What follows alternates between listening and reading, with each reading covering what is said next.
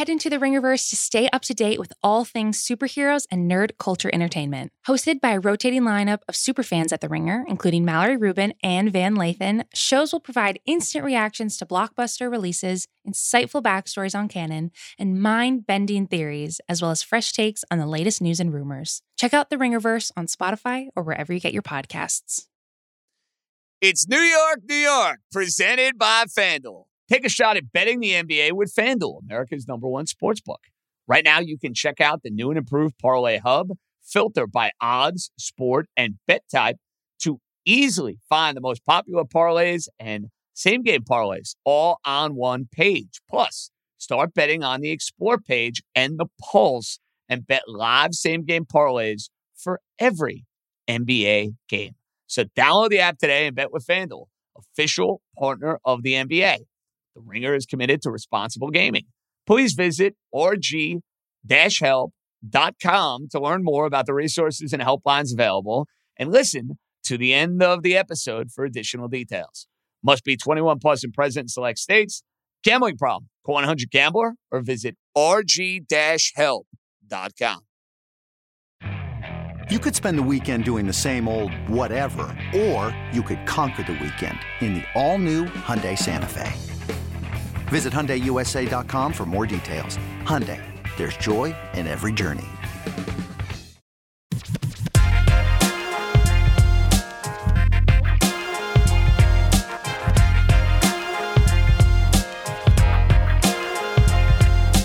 Alrighty, let's roll, baby. Welcome in. It is a early Wednesday edition of New York with yours truly, JJ John-Sustrevsky. We're right here on the Ringer Podcast Network, and I'm just going to spill the beans right out of the gate. I'm in a real rotten, pissy, vile kind of mood. I am not in good spirits right now. And matters were only made worse watching the worst Syracuse team of my lifetime get annihilated by a dog crap Pitt team. Syracuse stinks. They look like they have a roster that belongs in the NEC. Forget about the ACC. Nice knowing that your basketball season is over at the end of January, but I know nobody gives a rat's ass about Syracuse. So now I'm going to get to what has really been pissing me off all day. What has really agitated me, and I kind of teased this on the pod over the last few weeks, and if you listen to some voicemails, if you listen to some commentary that I have had, I knew exactly how Hall of Fame Day 2022 was going to go down. I, for one, am not the least bit shocked that Barry Bonds and Roger Clemens are out and Big Papi, David Ortiz, is in on the first ballot. I'm not the least bit surprised. It's a sham. It's a travesty. It's a flat-out joke. But surprised? No, I'm not the least bit surprised. Big Papi is this lovable teddy bear. Big Papi at Yankee Stadium basically did this bullshit mea culpa, and that's exactly what it was. Bullshit. Basically saying, oh, I didn't know what I was doing. I didn't know it was steroids. I'm not a cheater. Blah, blah, blah, blah, blah. And guess what? You suckers believed them. The idea that David Ortiz is separate from Roger Clemens and Barry Bonds, it's insane. I feel like I'm taking crazy pills and describing it because it makes absolutely no sense. The Hall of Fame is going to have David Ortiz, a guy who was non-tendered by the Minnesota Twins, a guy who had no career to speak of until 2003. Then all of a sudden, right in the middle of the steroid era, he goes from being a guy hitting .230 with 14 home runs to this conquering hero in Boston. We're going to ignore that narrative. But yet guys like Barry Bonds and Roger Clemens, who were great from the minute they came to the big leagues. Clemens with the Red Sox, Bonds with the Pittsburgh Pirates. Great. They didn't need steroids to be Hall of Famers. Did they cheat? Of course they cheated. I'm not stupid. I'm well aware of the fact that Roger Clemens might have had a little roid rage throwing the bat at Mike Piazza, and that, Barry Bonds' head ballooned into like this larger-than-life figure. Yeah, obviously. They were on the sauce. They were on the juice. But guess what? They were Hall of Famers well before they ever took it. How are these fraud writers, not all of them, because we're going to have one on who I like personally and did the right thing and voted for Barry Bonds and voted for Roger Clemens. But how do these writers who voted Ortiz in and yet voted Clemens and Bonds out of the Hall of Fame, how do they explain themselves? What in God's name is their rationale that's going to justify that in any way? It's pure hypocrisy. Let's call it what it is. Hypocrisy at its finest. Why? I bet you a lot of those writers who voted yes on Ortiz and voted no on Bonds and Clemens, they liked Big Papi personally, and they didn't like Barry Bonds, and they didn't like Roger Clemens for whatever the reason. It's a joke. It is an absolute sham. It's an absolute joke. And hopefully they'll do the right thing in a couple of years and let those guys in the Hall of Fame. How do you justify putting a Hall of Fame in place and not having Barry Bonds or Roger Clemens in there? I mean, give me a freaking break with this nonsense. I'm so sick of it. And I knew this was coming. I knew it. Anybody who doesn't think this is hypocritical in any way, what are you drinking tonight? What are you smoking tonight? I would love to know. I'd love to know. I knew this was coming. Baseball and their Hall of Fame, it's gotten so just beyond watered down, number one. And then number two, you're going to let the commissioner of the steroid era in the Hall of Fame. You're going to let a guy we know is cheating, David Ortiz, in the Hall of Fame. But no, Barry Bonds, Roger Clemens, there's no place for them. Bullshit. That's exactly what it is. Bullshit. There's no other way to describe it. If this doesn't bother you as a baseball fan, I don't know what to tell you. Like even Red Sox fans that I talk to, who are probably all giddy that their guy got in the Hall of Fame. Whoop-de-freaking do. Even the Red Sox fans I talked to today, and I talked to a bunch, they're like, yeah, Bonds and Clemens should be in there. That goes without saying. The fact that they're not is mind-blowing stuff. I had to get that off my chest. It really bothered me. It really rubbed me the wrong way, but I knew it was coming. It's kind of like Syracuse. I knew, like, over the last couple of weeks, this was coming.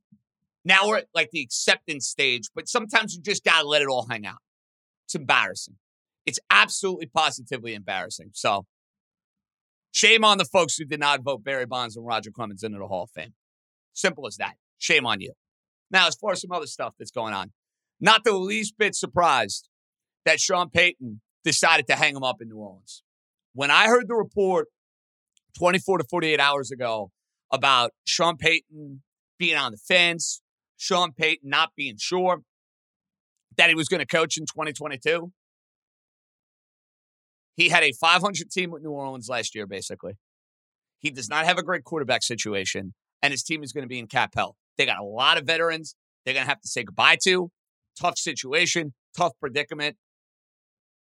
And TV is appealing. It's a great lifestyle. You get paid a ton of money. You don't have to work a lot. And he's going to be really good at it.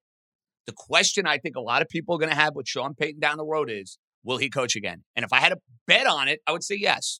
Because I think he's eyeing up one job. No, I don't think he has any interest in coaching this year. No, I do not think the New York Giants will be involved. I think he is circling the Dallas Cowboys. He was on Bill Parcells' staff. Jerry Jones has wanted him for a long, long time.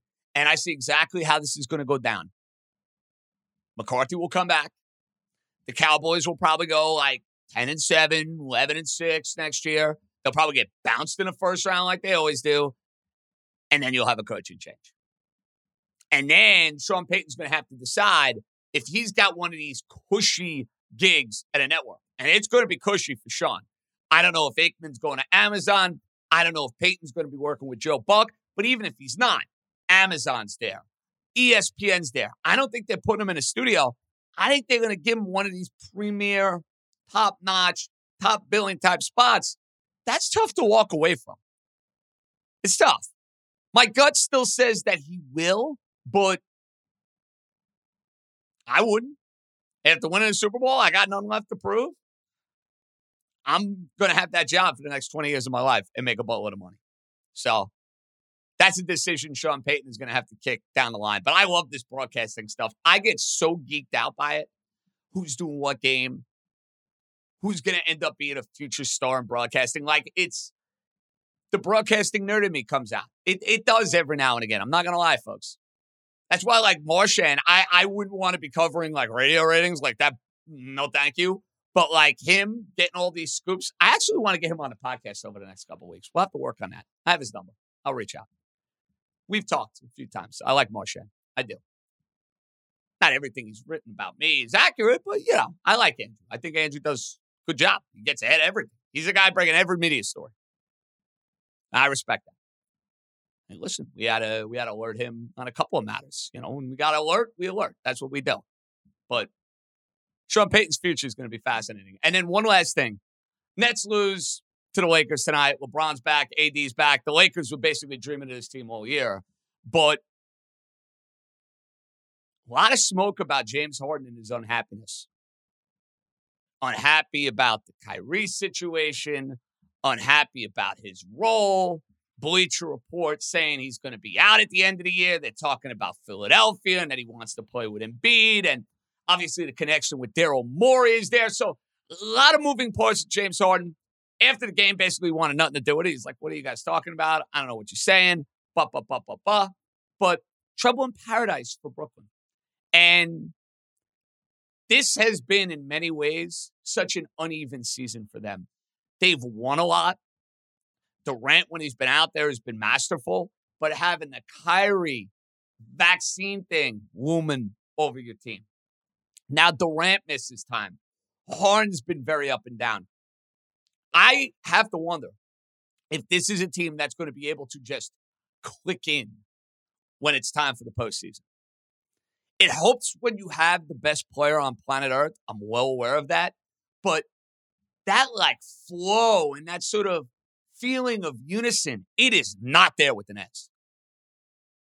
It's tough to have that feeling when you don't have the big three playing together over a consistent period of time. You haven't had that for 2 seasons now. And I know COVID and injuries, they're factors. But now there's factors beyond that. Is that weighing on Harden? It could be.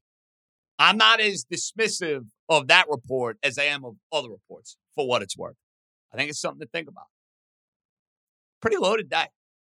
You know, considering that we don't have football and it's like kind of our Tuesday midweek show, felt like we had a lot to get off our chest right at the start. And we got a loaded program for you across the board. We will welcome in a Hall of Fame voter who I love, my colleague over at SNY, Anthony McCarron. We'll kind of pick his Hall of Fame brain a little bit because I need to make sense of what people are thinking as far as voting Ortiz and not voting Bonds and Clemens. Like, if you did that, shame on you. Your Hall of Fame ballot should be rescinded. Like, you should not be allowed to vote for the Hall of Fame ever again. Sorry, but not sorry. Ariel Helwani, who right now, he's hurting. He is hurting. His Buffalo Bills are killing him. His Knicks are killing him. I wish I listened to him on an MMA pick for over the weekend because I know nothing about MMA and, you know, I wanted to get involved late night on Saturday. I want to welcome Ariel back to the show. It's been too long, so he's going to join us. Voicemails, trivia, got you covered every which way. Early Wednesday. Where else would you want to be? Mr. McCarron, Hall of Fame voter extraordinaire. He's up next. This episode is brought to you by Hotels.com. I was traveling internationally last year. I was in Mallorca. I didn't know the island well. I said, let me head to the north, head towards the water. Let me go on Hotels.com and see what they have available. Something preferably on the beach, maybe even a gym. Not only did I get those things, there was a kids session with exercise, gymnastics in the water, pony rides, a train. It had everything, and I didn't even want any of those things. But at least I knew they were there, just in case I changed my mind. And now finding the perfect hotel has never been easier thanks to the Hotels.com app. Whether you're looking for a family-friendly, right, all-inclusive or a relaxing spa weekend, you can find exactly what you need and compare hotel prices, ratings, and amenities side by side. So start planning your next getaway and find your perfect somewhere in the Hotels.com app. So the Hall of Fame class has me all hot and bothered because David Ortiz is in, yet Roger Clemens and Barry Bonds, the best hitter and arguably the best pitcher of my generation, are not a part of Cooperstown, and yet they're all linked to performance-enhancing drugs. try to make sense of that. So we're going to bring in somebody who will try to do so. He's a good friend of mine. We spend a lot of time on Saturdays talking all sorts of baseball on SNY. And this gentleman is an esteemed baseball writer and happens to have a Hall of Fame vote. The great Anthony McCarron. What's up, Anthony? How you doing, JJ? Thanks for having me. Anthony, I know where you stand on this, but for the New York audience, they're probably dying to know if they didn't see your Hall of Fame ballot. You are pro Bonds Clemens getting into the Hall of Fame, correct? Yes, I have voted for them for not the entirety of their time on the ballot, JJ, but I think for the last 7 years I voted for them, and I certainly voted for them this year in year 10. They're last on the BBWA ballot. I'm aware of the fact they cheated. You're aware of the fact they cheated. But I keep going back to this, Anthony. You know, the Hall of Fame, we're talking about the history of the game. We're talking about the Titans, the best of the best to do it.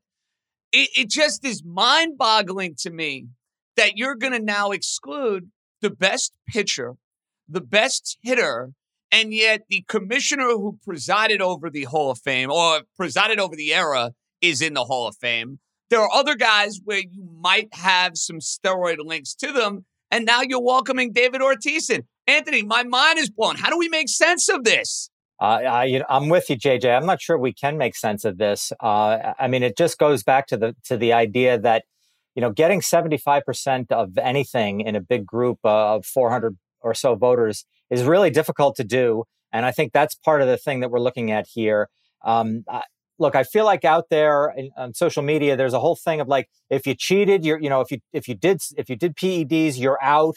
And if you didn't, you can be in. And there's all kinds of gray shading here that we're talking about with these two guys. And there's also, to me, you mentioned it. I mean, the Hall of Fame is a baseball museum. It's devoted to the history of the game. It's hard to tell the story of baseball, certainly in this generation, without Barry Bonds and Roger Clemens being significant parts of a Hall of Fame. And to me, the real way you sort of start to come to grips with what they and others did in terms of drugs is by putting them into the Hall of Fame, put the stuff onto the plaque, you know, write it in there. It's not all glory. The Hall of Fame, there's too many people out there who think that the Hall of Fame is akin to a Hall of Saints, and it's not. It's not the Knights of the Round Table. You know, it's not for glory and country. It's a baseball museum where flawed men are recognized for achievements and for their impact on the game.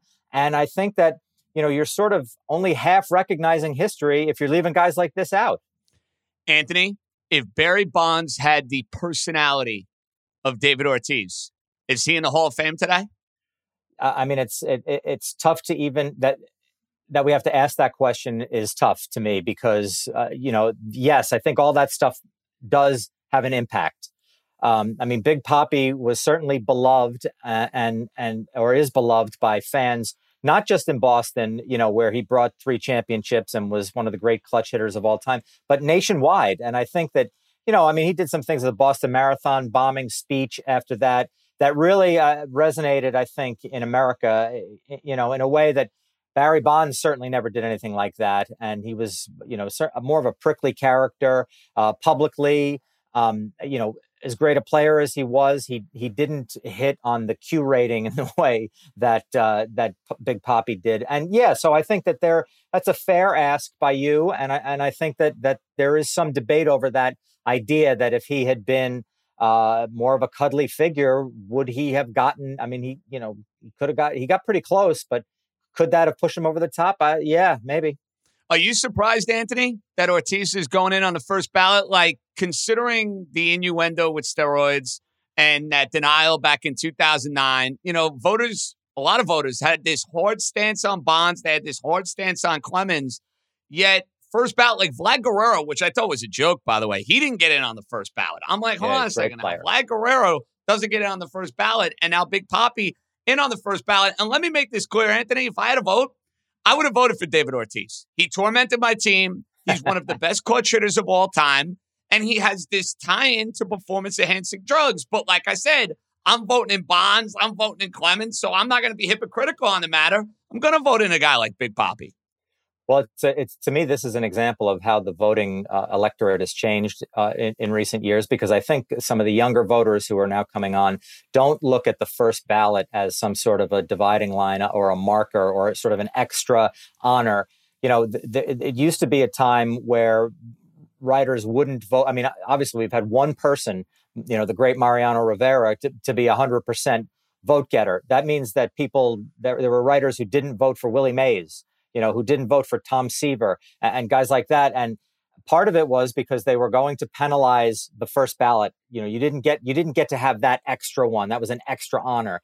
And I think that is going by the wayside now as the electorate changes. I think that's an older writer conceit that it doesn't. And nowadays, I think there are a lot of people who think if you're a Hall of Famer, you're a Hall of Famer right now. I'm not waiting for, if I've got space on my ballot, I'm not waiting to check that box. So I thought that there were enough people still doing that it would make him maybe wait a year. Mike Piazza had to wait a year. They have sort of a similar candidacy in my mind.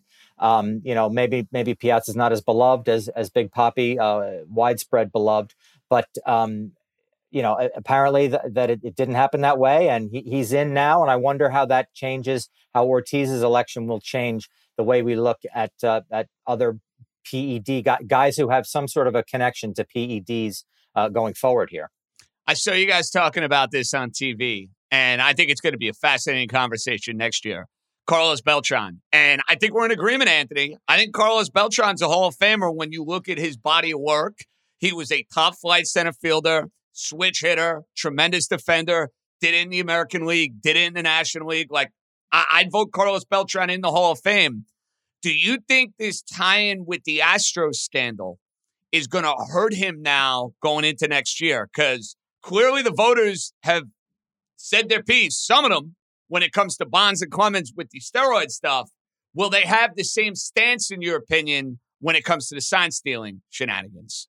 I think that Beltran will, if he's going to get in, he's going to have to wait. I don't think it'll happen next year, because I think people will still take voters will still take the tack of, I'm going to wait and sort through this a little bit to see that maybe, a year or two more of history can teach us a little bit more about that scandal. But I do also think there's a lot of sympathy out there for Beltran now, because he's really the only player who suffered at all. And I know he wasn't a player at the time, that the penalty came down, but none of those other guys on the Astros got anything other than, they were granted immunity to talk. So, the big losers were the managers in these scandals, and they're all back working now. And Beltran is sort of on the outside looking in. And I think there will be some sympathy to him in that regard.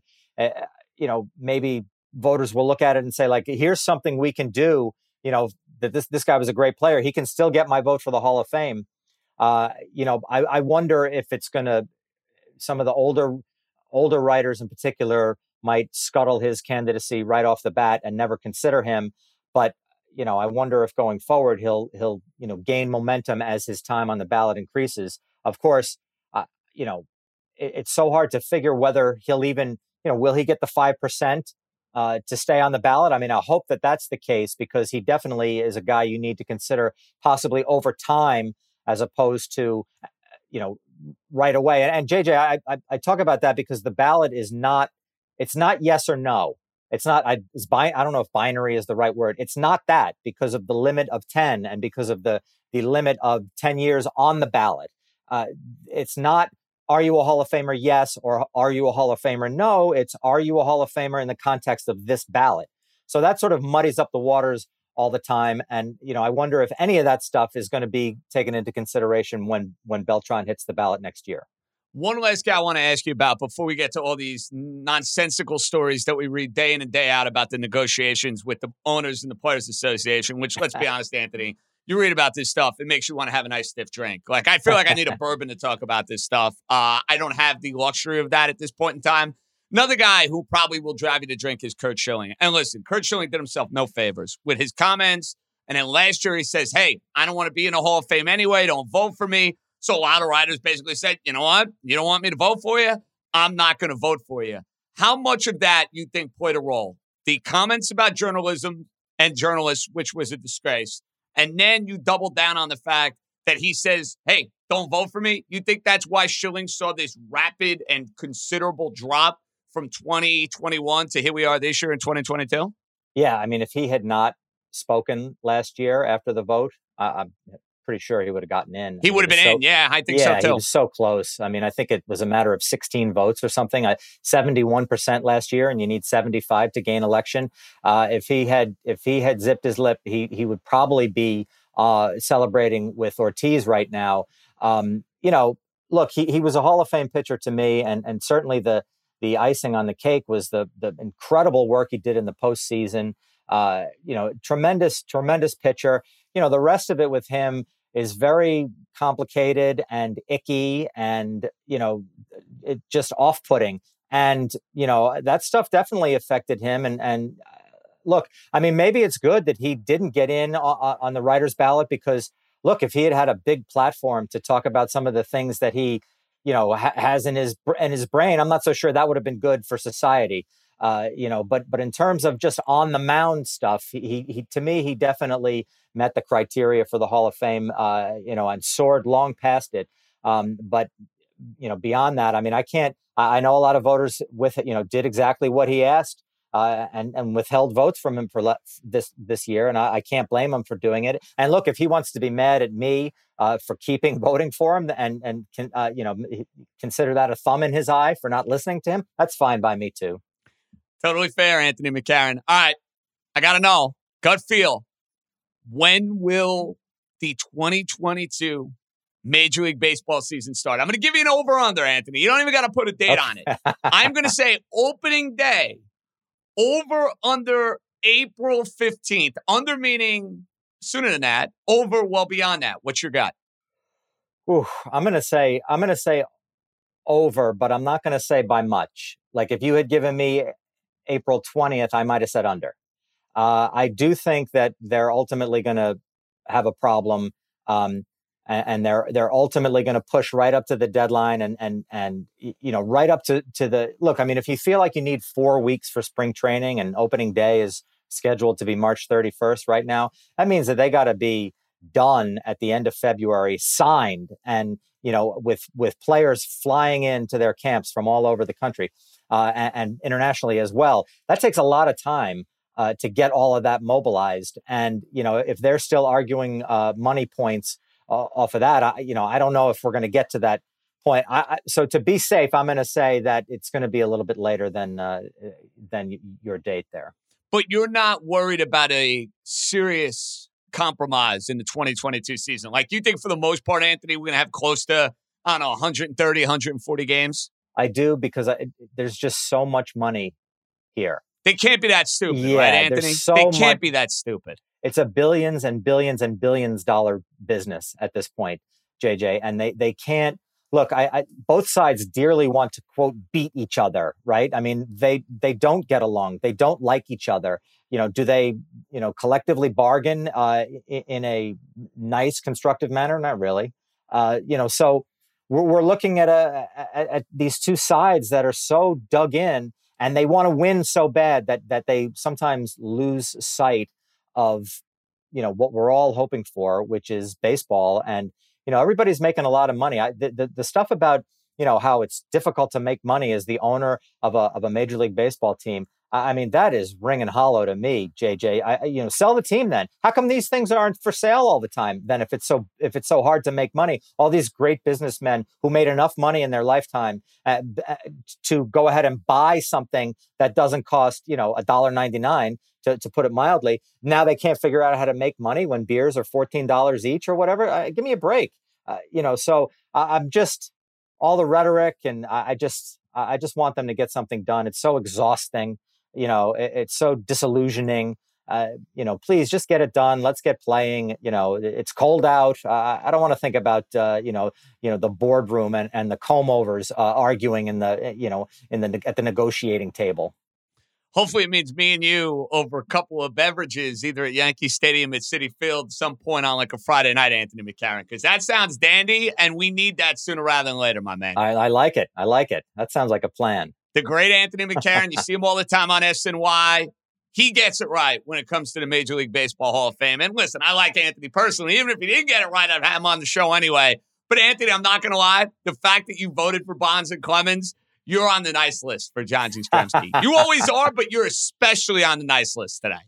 Well, we've got to figure out what to do now with A-Rod and Manny Ramirez. JJ, that's going to be a puzzle. That ain't going away either. The A-Rod thing. And let's be honest, Anthony. If they didn't put Bonds and Clemens in the Hall of Fame, how the hell are they going to vote A-Rod in? Fair point. You know what I mean? Like, listen, you know me. I'd vote them all in. But again, I don't have a vote. So maybe another life, Anthony. Another life. Anthony, don't be a stranger. I'll talk to you soon. Keep up the good work. All right, buddy? Okay. Thanks for having me, JJ. Good stuff, Mr. McCarron. Coming up next, Ariel Helwani, the czar of MMA, and a guy who's been hurt over the last 48 hours. We'll try to help him. He's up next. This episode is brought to you by Jiffy Lube. Cars can be a big investment, so it's important to take care of them. I once got a car that I started out with 25,000 miles on. I got it to over 200,000 miles because I took care of it. You know how you take care of a car? You take care of the maintenance, the oil, the brakes, all that stuff. And if you don't, you can have a car just completely fall apart. When your car needs maintenance, head to Jiffy Lube. They provide automotive excellence at speed. Get your oil change, brakes checked, tons of other multi-care services. It's all done by expertly trained technicians who actually care about taking care of you and your car. Jiffy Lube, car more. To find coupons and start an instant online estimate, visit jiffylube.com. So, was thinking of this guy over the weekend. His Buffalo Bills lose in crushing fashion. And on Saturday night, I actually dabbled with a little MMA beaking. And after I finished up my green room, I check out on green room. This guy has got like over 3,000 people in there. I feel like out of anyone here at the Ringer team, Ariel Helwani and I like green room more than anybody else. Is that fair to say, Ariel? I think so. We love it, dude. We're all about it. I absolutely love it. And by the way, good to talk to you again. Thank you for having me back on the show. I'm loving what you're doing. I love it. I look forward to it. I'm doing a lot of things, but I genuinely look forward to those chats. We've developed a really great community. We've got people calling from all over the world, India, Ireland, the UK, Canada, Israel. And I hate to be the guy to correct you right off the bat. But according to the powers that be, we peaked at around 13,000 listeners. Oh my goodness! Well, listen, I only go by Simmons tweets, and that's what happens, Ariel. When you had to keep going. That's the thing; it kept accelerating, higher and higher and higher. To quote Jackie Wilson. So listen, I'm not the least bit surprised. You're the dean. You're the master of what you do. We're the kings. Me and my friends Pete C and Chuck. They host the show with me. 3PAC, PAC, PT, Ariel, and Chuck. We're 3PAC, self-proclaimed. We are the self-proclaimed kings of Spotify Green Room. And I say that to you with all due respect. And I'll say that to Kevin Clark or Peter Rosenberg or anyone else on the Ringer team. We are the kings. And when you come at the kings, you better not miss. Yes, and exactly. You know what? I didn't take your advice because you were on Simmons' podcast on Friday. We'll get to the Buffalo Bills momentarily. But after all the football Saturday night, I finish up doing some TV. I finish up a green room of my own, just talking about all the football games. And I had to get involved. We had the device all set up to watch the fight. And I went against your advice, Ariel. And I think it's because I heard Tupac. And when Gon comes out to Tupac, I tweeted you this. And I maybe should have rode with Drake. That's what I said. I should have rode with Drake. Just saying. Drake is the GOAT, in my opinion, greatest of all time, fellow Canadian, fellow Jew as well. And I like that you had to know the backstory, Francis walking out to God's plan, and the lyrics, were almost written for that situation because he was battling the UFC and the contract situation, all the stuff that I laid out with Simmons. And I just was surprised that he was the underdog, given what he has done as of late. I was also somewhat surprised that Figueiredo remained the underdog because of how he looked on the scale. But then, you know what? I don't blame anyone for going with Gunn because the story started to percolate throughout the day that Francis was dealing with a knee injury, which was then revealed on the broadcast. And so when you find out that the guy has a torn MCL and a severely injured ACL against a guy like Gunn, I wouldn't beat yourself up over it. I mean, no one on this planet, by the way, including myself, if you would have told me you watched that fight on Friday and it went the distance. Hey, Ariel, it went the distance. That's what I was saying. A buddy of mine is a big MMA guy, Ariel, told me that. After the first 2 rounds, he was like, if this goes the distance and there's no knockout, there's no way Gane's going to lose. Well, except he lost. It was crazy. I believe last I saw it was like plus 1,200 Francis via decision. And not only was it absurd that he won via decision, it's how he won. He won with wrestling. This guy never wrestles. He never does jiu-jitsu. He's just like a freaking beast of a man who likes to strike. Knees, punches, primarily.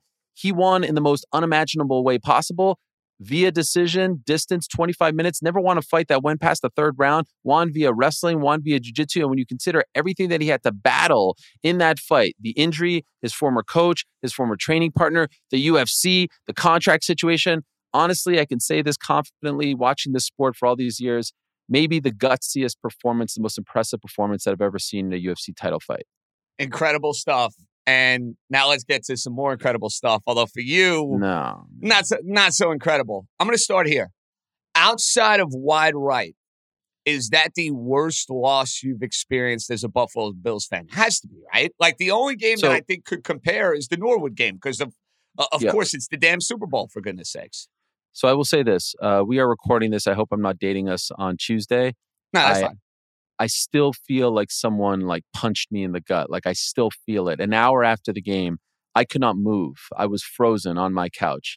And so I will say, believe it or not, I actually hold the Norwood kick in high regard. And I'll explain why. I was 8 years old when I went to my uncle's house to watch the Super Bowl. Now you're 8 years old. You're kind of just following your older brothers, your uncles, your cousins. You don't really know what's going on. That Super Bowl was on TV. It was 1991. It was January of 1991. It was Giants versus Bills.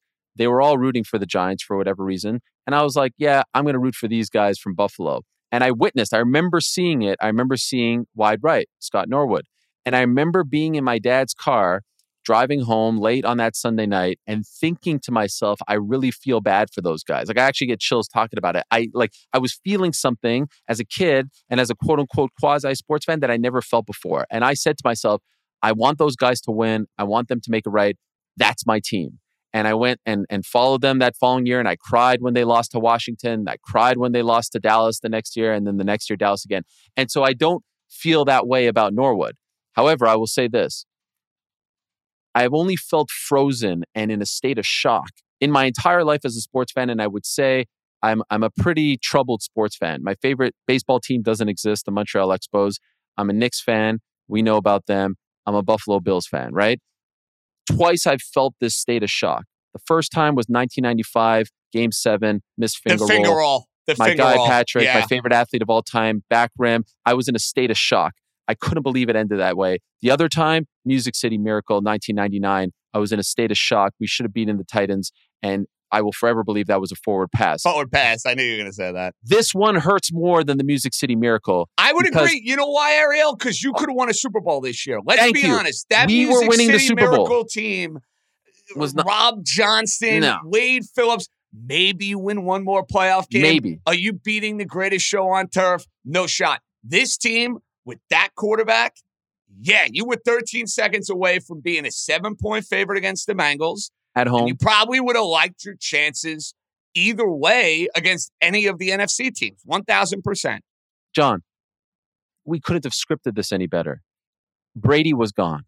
Our biggest nemesis, gone. Packers, gone. Titans, gone. Chiefs would have been gone. We exercised the Patriots the week before. It was right there. I would have gladly taken Joe Burrow, with all due respect, in the Bengals AFC Championship at Orchard Park, and I would gladly take the winner of Rams-Niners. It was right there. And that, in a nutshell, is why this hurts.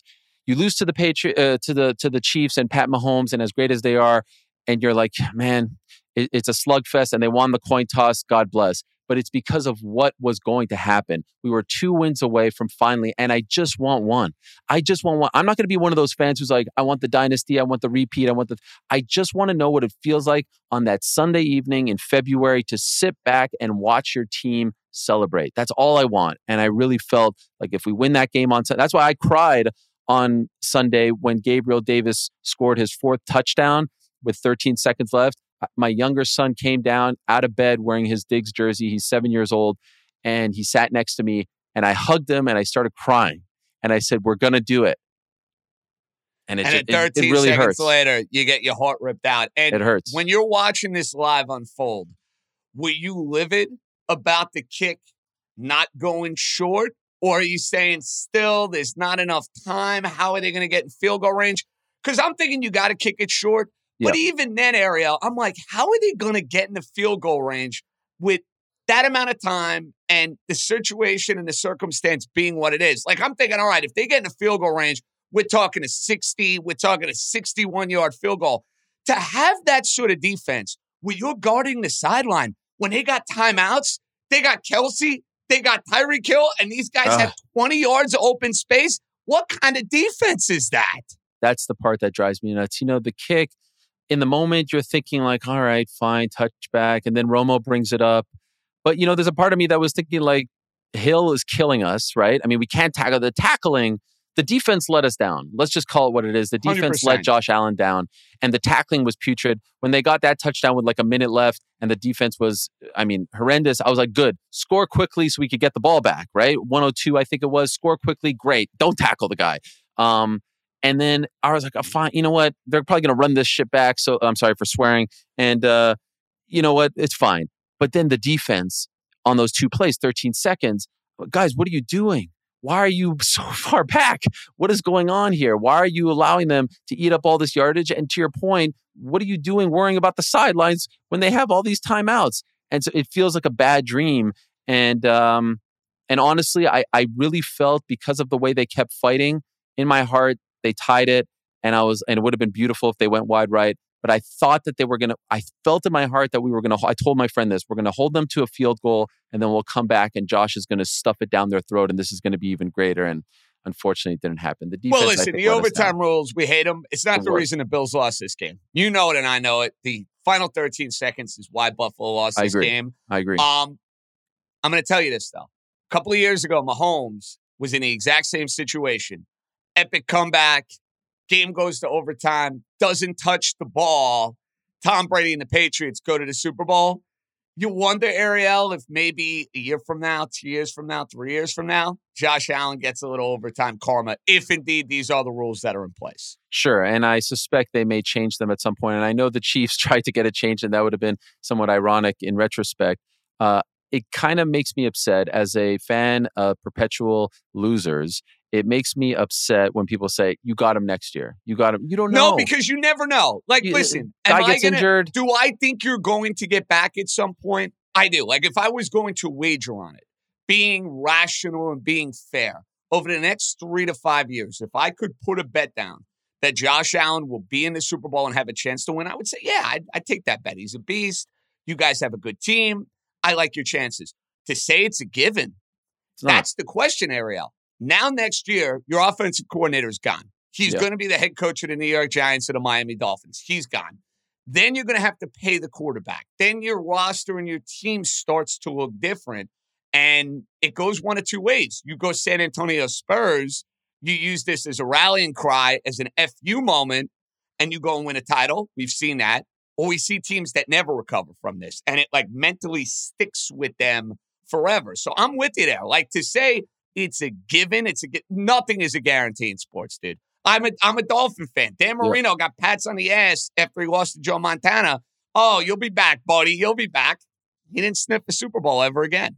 I mean, just tell those 90s Bills. They got back, but they never won it, right? So until I actually see them hoisting that trophy, I don't believe it. I hope it's Bulls Pistons, right? Where they were stopped by this team a couple times, the Chiefs in this case, and they finally get over the hump. And hopefully they, let's be honest, there were a couple of games in the regular season that I think may come back to haunt us. You have the game against the Jaguars that they obviously should have won, the game against the Titans, that Sunday night game that I thought that they should have won as well. And you would have been playing at Orchard Park as opposed to playing in So those things Arrowhead. haunt you. Those things haunt you, no doubt about it.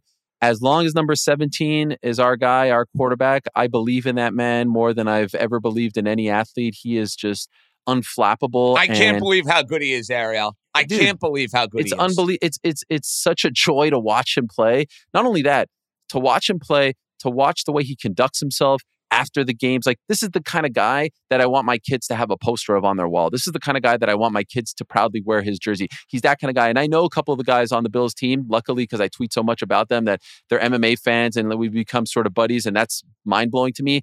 And I just asked them, like, is he as good of a human being as he comes across? It's like, we would all die for this guy. We love this guy. And he deserves better. Josh deserves better. The city of Buffalo deserves better. They all deserve better. And I hope and pray once in my lifetime I can see that team win a Super Bowl. Tell you this, bud. I'm not looking forward to playing your quarterback for the next decade plus. I go from 20 years of Brady, and now I got this dude in my division, and my team is still... It just don't get me started. Why'd you fire that coach? That's bad karma. Well, they fired him for a lot of different reasons, and I like him. So I'm bummed that they fired him. The idea that he wanted Herbert, though, is a little nonsensical. That's like, that's like me saying I made a bad pick. Hey, it's somebody else's fault. I wish I could have that sort of, deflection, if you will. Speaking of deflections, and you had the Buffalo Bills to distract you for the last few months. Yeah. Where are you at with our beloved Knickerbockers? It's been a very uneven year. Yeah. It's been a very up and down year, but that fun vibe that they had a year ago, Ariel, it's clearly not there. Like, the record actually isn't that different at this point from where they were last year, but the vibe and the mood around the team is clearly changed. Clearly. Dramatically. And it's upsetting. And I was worried about what we saw in the playoffs, not just about like the way Randall was stopped and somewhat exposed and all that stuff by the Hawks. The thing that I felt throughout the season, and I think it helped the Bills as well, I think we don't put enough stock into the fact that they were playing in front of no one. It was them against the world. They were in the empty MSG. There was no pressure. There were no celebrities there. It was just them balling out, right? And I think that helped scrappy teams like the Knicks that no one saw coming. They were in it together. It was just them. New York was a war zone, right? I never thought about it that way. Interesting. And then what happens when the crowd comes back in May? They freaking faltered right against the Hawks. And I feel like this team, again, like, you got to play in front of fans, clearly, but like they're not the same. That magic isn't there because they're playing in front of people, and there's more pressure, and there's more expectations, and the bright lights have mattered. And like, we're going back to the old Knicks. And so obviously the Randall stuff is disappointing. His mood is disappointing. The way he's handled the heat is disappointing. Like, dude, this city, this fan base embraced you. And when a lot of people didn't believe in you, and when they like, I'm wearing a freaking We Here sweatshirt. And not only We Here, Ariel, how about $140, $150 million We Here? You got taken care of too in the offseason. You think you're going to take on the fans and win? Good luck. Yeah, and the tabloids and all that stuff. It ain't happening. And okay, big deal. They booed you because you had a bad half against the Celtics. Big freaking deal. Guess what? You come back in the third and fourth, you win the game, they love you again, and they'll build a statue for you. So I hope that this is not, Derrick Rose being out, I think is a big deal. He's the veteran. He's savvy. He's smart. He has seen and done it all. I still believe we're play-in tournament worthy, but I'm not expecting 6th seed. I'm expecting 7 to 10.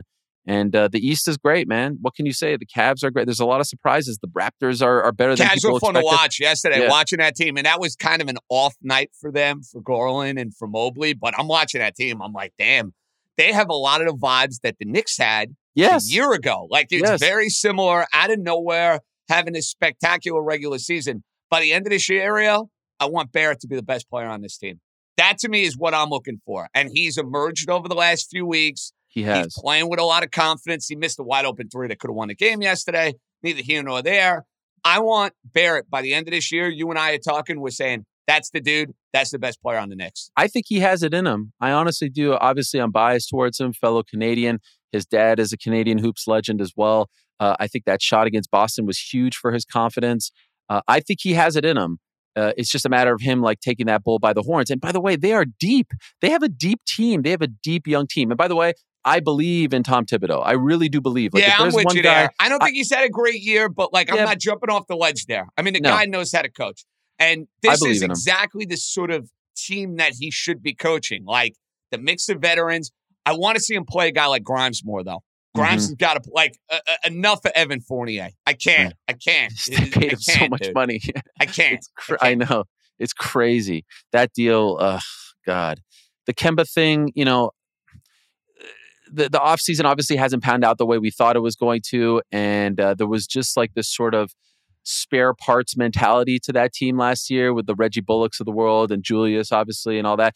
And it just hasn't turned out. But I really do believe that they have the nucleus, they have the youth, they have the depth. They could even make some moves. I'm curious to see what they do at the deadline. They have the front office, by the way.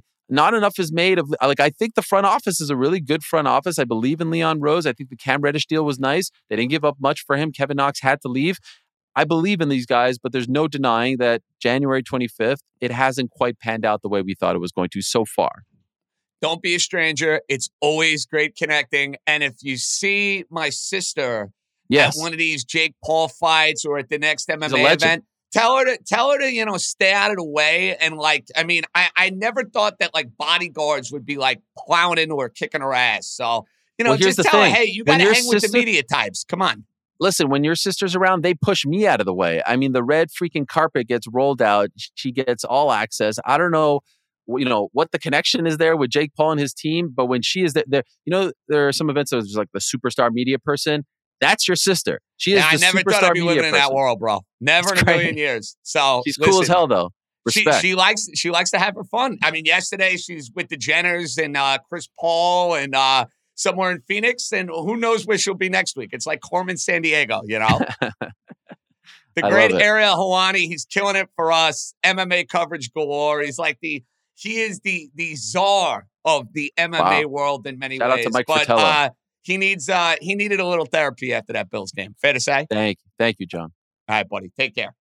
You too. This episode is brought to you by Hotels.com.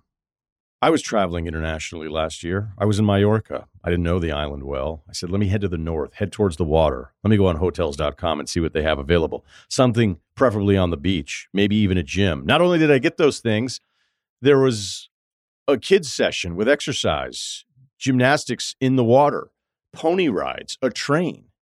It had everything, and I didn't even want any of those things. But at least I knew they were there, just in case I changed my mind. And now finding the perfect hotel has never been easier thanks to the Hotels.com app. Whether you're looking for a family-friendly, all-inclusive or a relaxing spa weekend, you can find exactly what you need and compare hotel prices, ratings, and amenities side by side. So start planning your next getaway and find your perfect somewhere in the Hotels.com app.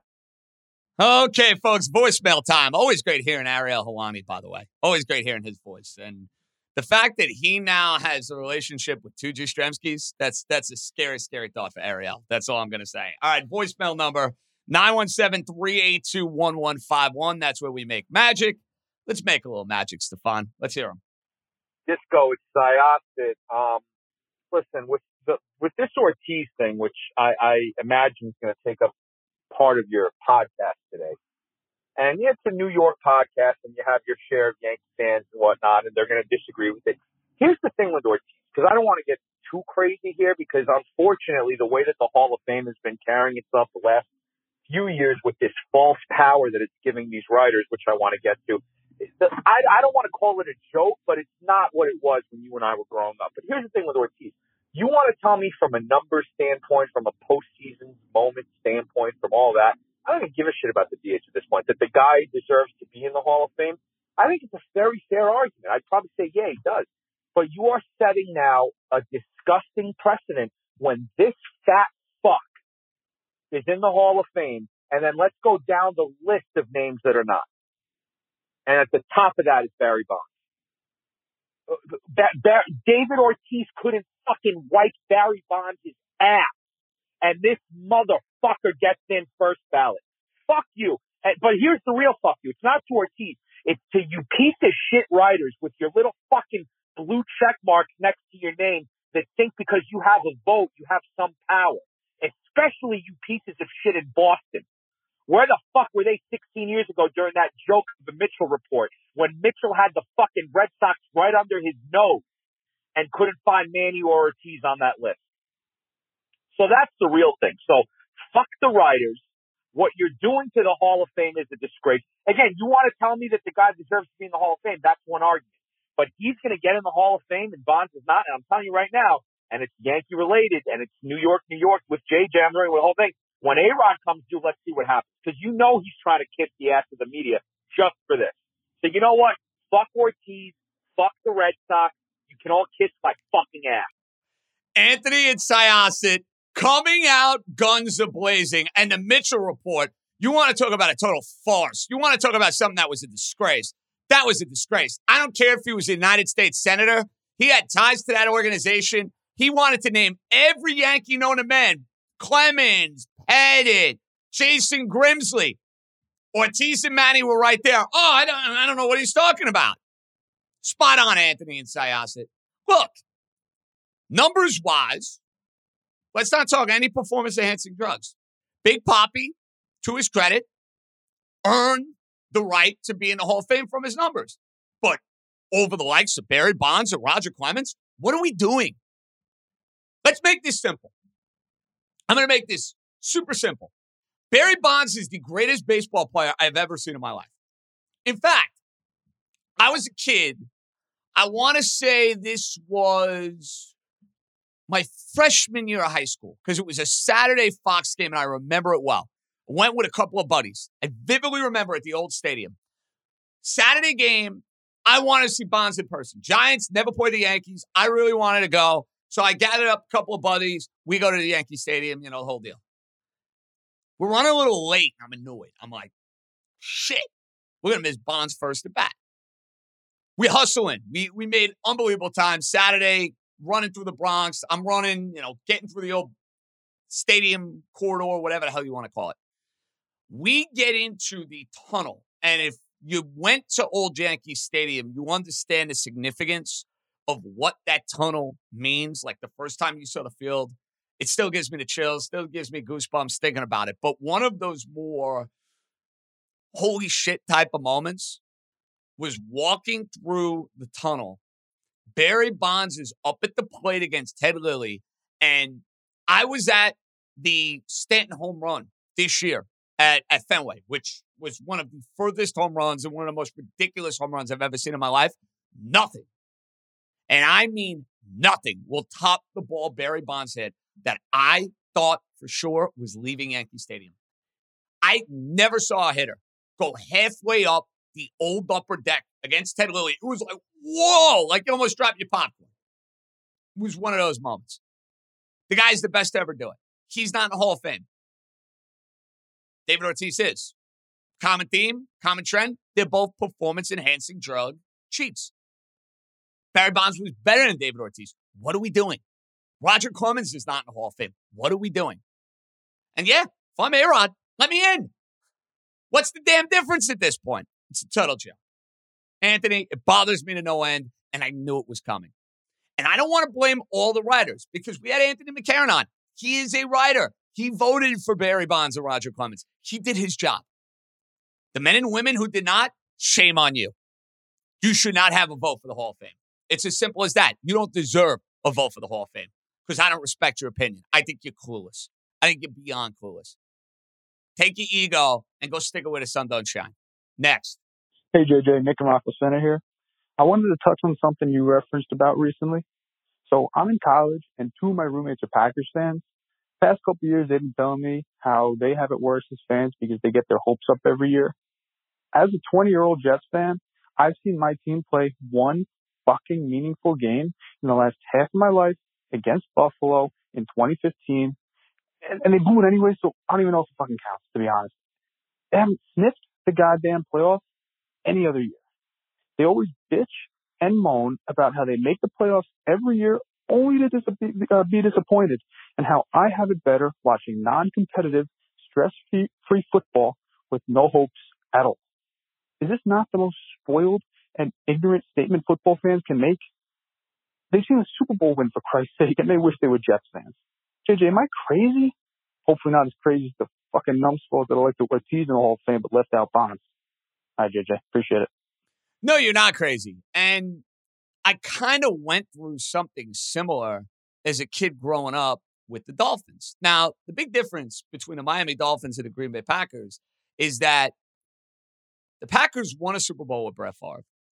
They won a Super Bowl with Aaron Rodgers, but then they had a lot of bad playoff losses along the way.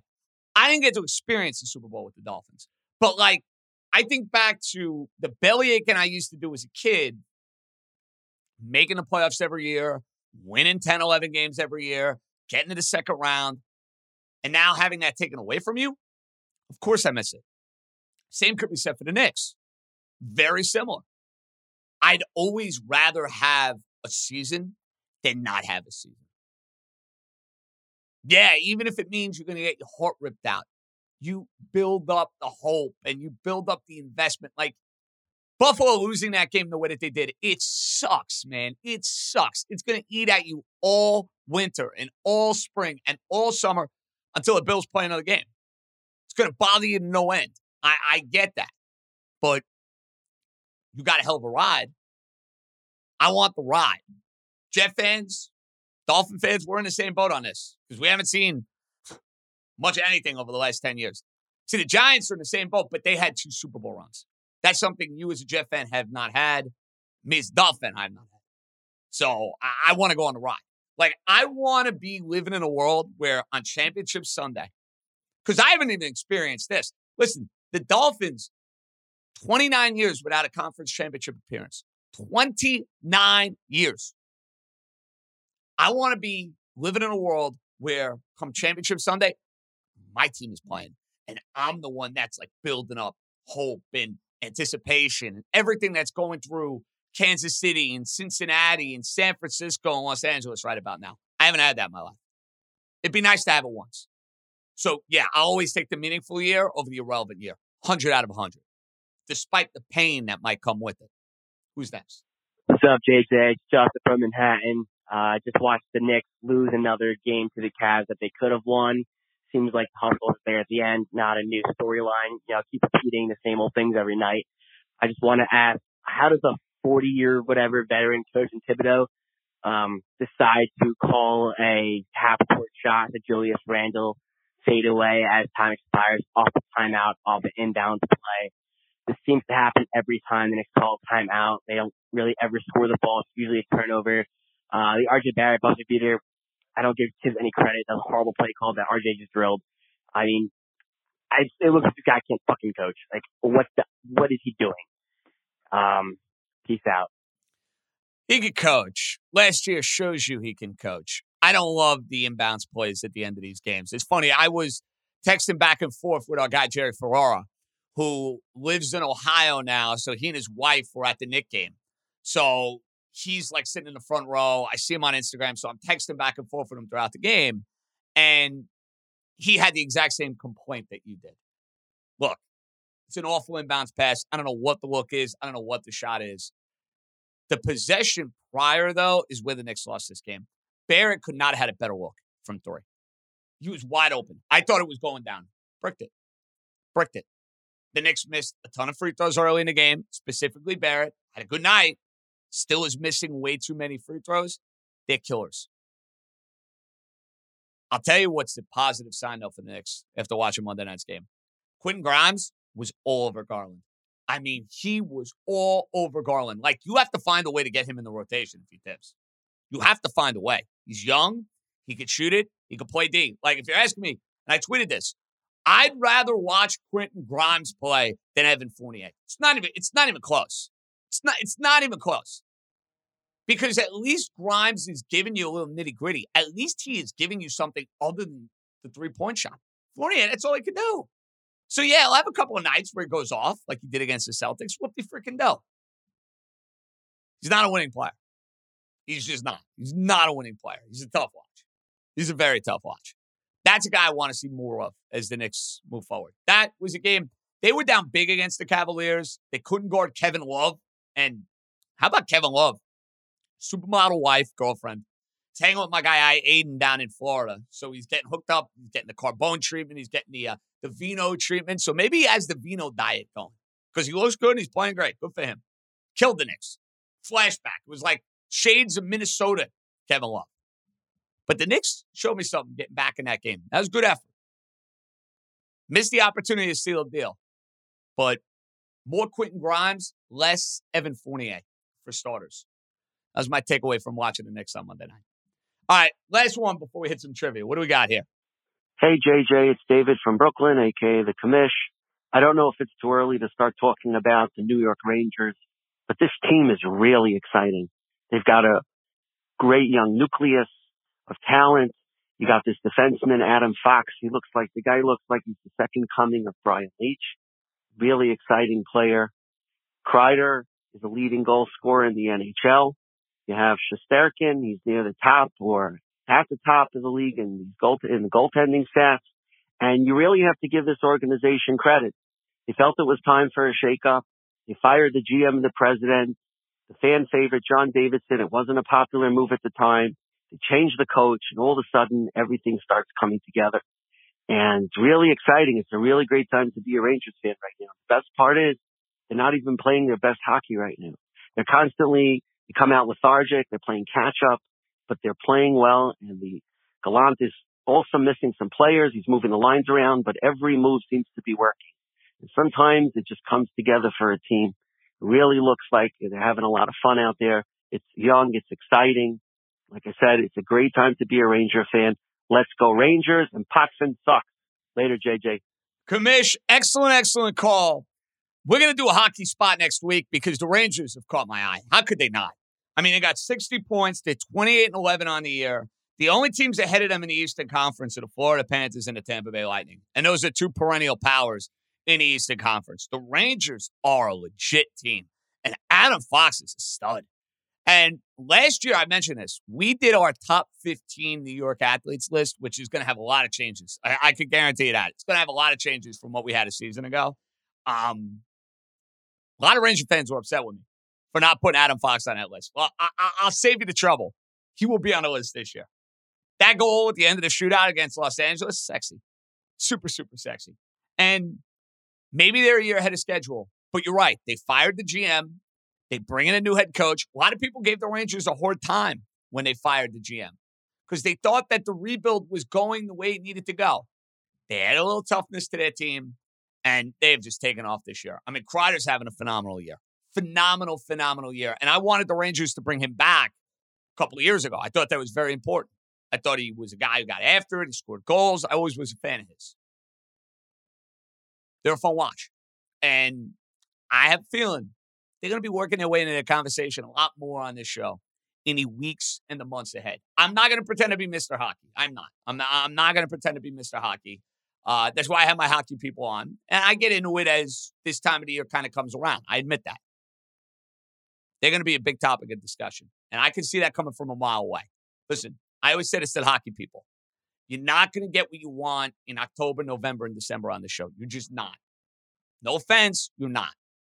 But as the year goes on, I'm well aware. Playoff hockey, it's big around here. It's big everywhere. It's phenomenal. It's great drama, great intrigue. And when you got a team like the Rangers cooking and Madison Square Garden is cooking, yeah, there's going to be some buzz. And if there's buzz in town, that's how we gauge it. I'd like to think I'm pretty good at that. I know what's big around here and what's not. I learn from the best. What do you want me to tell you? All right. Before we say goodbye, we got trivia and Jeff Money. Now, my trivia performance last week was a good step in the right direction. Still not where I want it to be. Not peak 2021, November, December, JJ, but we're going to get there. We're going to see if that progression is going to continue today. So let's hear it. I have a feeling Larry in Florida is ready to go. JJ, Larry in Florida. Here we go with the trivia. Patrick Mahomes has 25 TD passes in his first 10 playoff starts. 4 other quarterbacks have at least 22 touchdown passes in their first 10 playoff starts. Who are they? The second one is, when was the last year that neither Brady nor Rodgers will be in the conference championship game?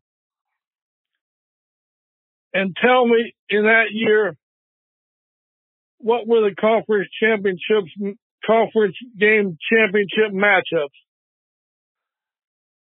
Got that? This is the first year neither Brady nor Rodgers is in the championship game. When was the last year neither one made the championship game? And what 4 teams played that day? I'm out. Okay, Larry, I'm going to start with question 2. The last year we did not have Tom Brady or Aaron Rodgers on Championship Sunday. Well, Rodgers played in Championship Sunday in 2010. Remember, he took on Jay Cutler, who got hurt, took on the Chicago Bears. No Brady, no Rodgers, Championship Sunday.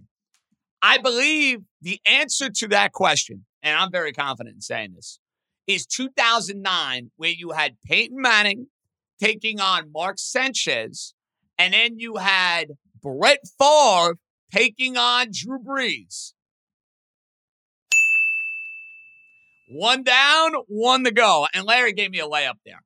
I mean, it required a little bit of thought. You had to go through a couple of years. The amazing thing is Brady or Rodgers basically been there every year. That's the thing. So, you start like throwing out the non-Brady years and you're like, oh yeah, 2010 Aaron Rodgers played in his first conference championship game, and you kind of take it as such. Okay, so the other question. Now, Stefan, how many quarterbacks do I need here? You need 4, Jay. 4, and I believe the question was what? 20 plus touchdown passes and 10 playoff starts? Is that what it was? That's correct, JJ. All right, 20 touchdown passes in 10 playoff starts, and we know Mahomes was able to do so. You got to think about guys that threw a lot of touchdown passes in their careers. That's the thing. So, like, a lot of people are going to be wondering if Tom Brady is on this list. Tom Brady, I don't know if he got to that many touchdown passes, considering the first couple of playoff games he played in, they didn't do much. They won with a whole lot of defense. So, my first guess for this particular answer, Stefan, is going to be Aaron Rodgers. Because I was confident in that. Rodgers was throwing it like crazy. If you go back to that Arizona playoff game and his first year when he goes through Philly and then Atlanta and then Chicago, he was throwing it left and right. So I was fairly confident that Aaron Rodgers was going to be on that particular list. 2 more quarterbacks. 20-plus touchdowns in 10 starts.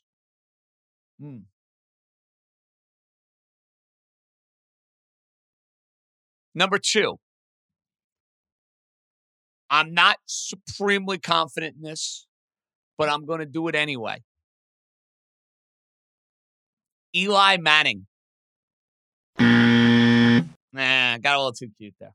Got a little too cute. And I should have known because Eli, first couple of playoff starts, didn't throw a ton. They ended up winning those games with defense. All right, I took a shot there with Eli. Okay. 20-plus touchdown passes in 10 playoff starts. I need 2 more quarterbacks. Troy Aikman. No. I don't like hearing the buzzer. I'm going to take 1 more guess, and then we're going to start dwindling it down via hints.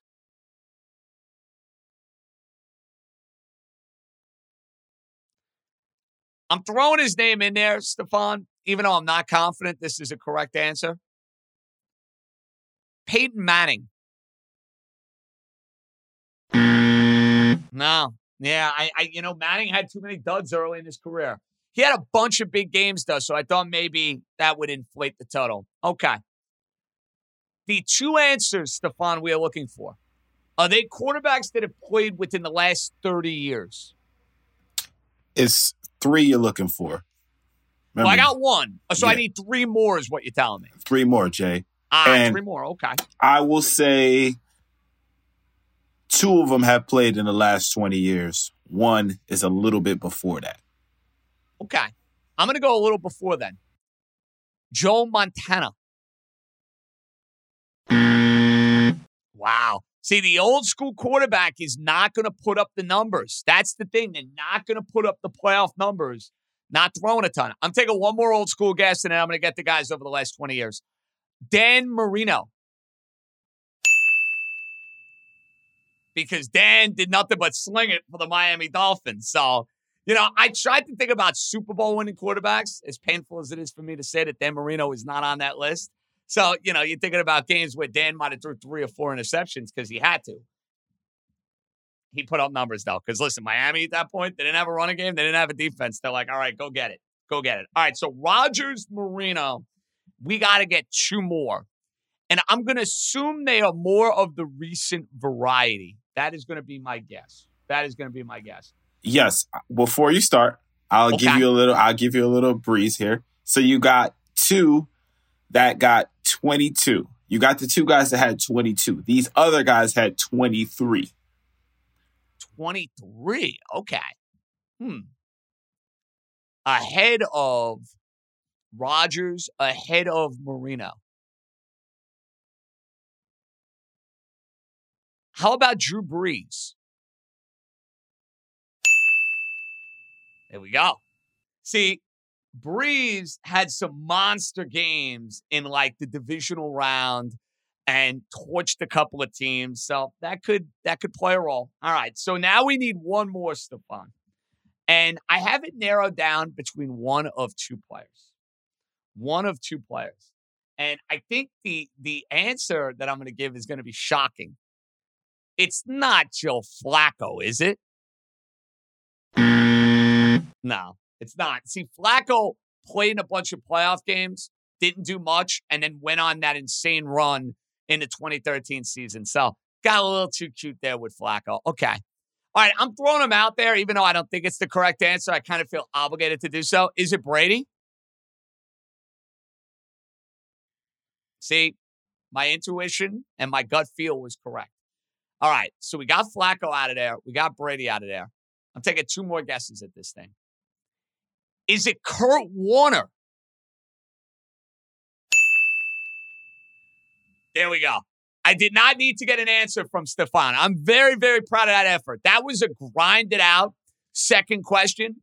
But Kurt Warner, yeah, had some monster years with the then St. Louis Rams and then the rest of his playoff career with the Arizona Cardinals, where that 2008 run, they played in 3 games. They were red hot, and I bet them every game throughout that postseason. They were good to me.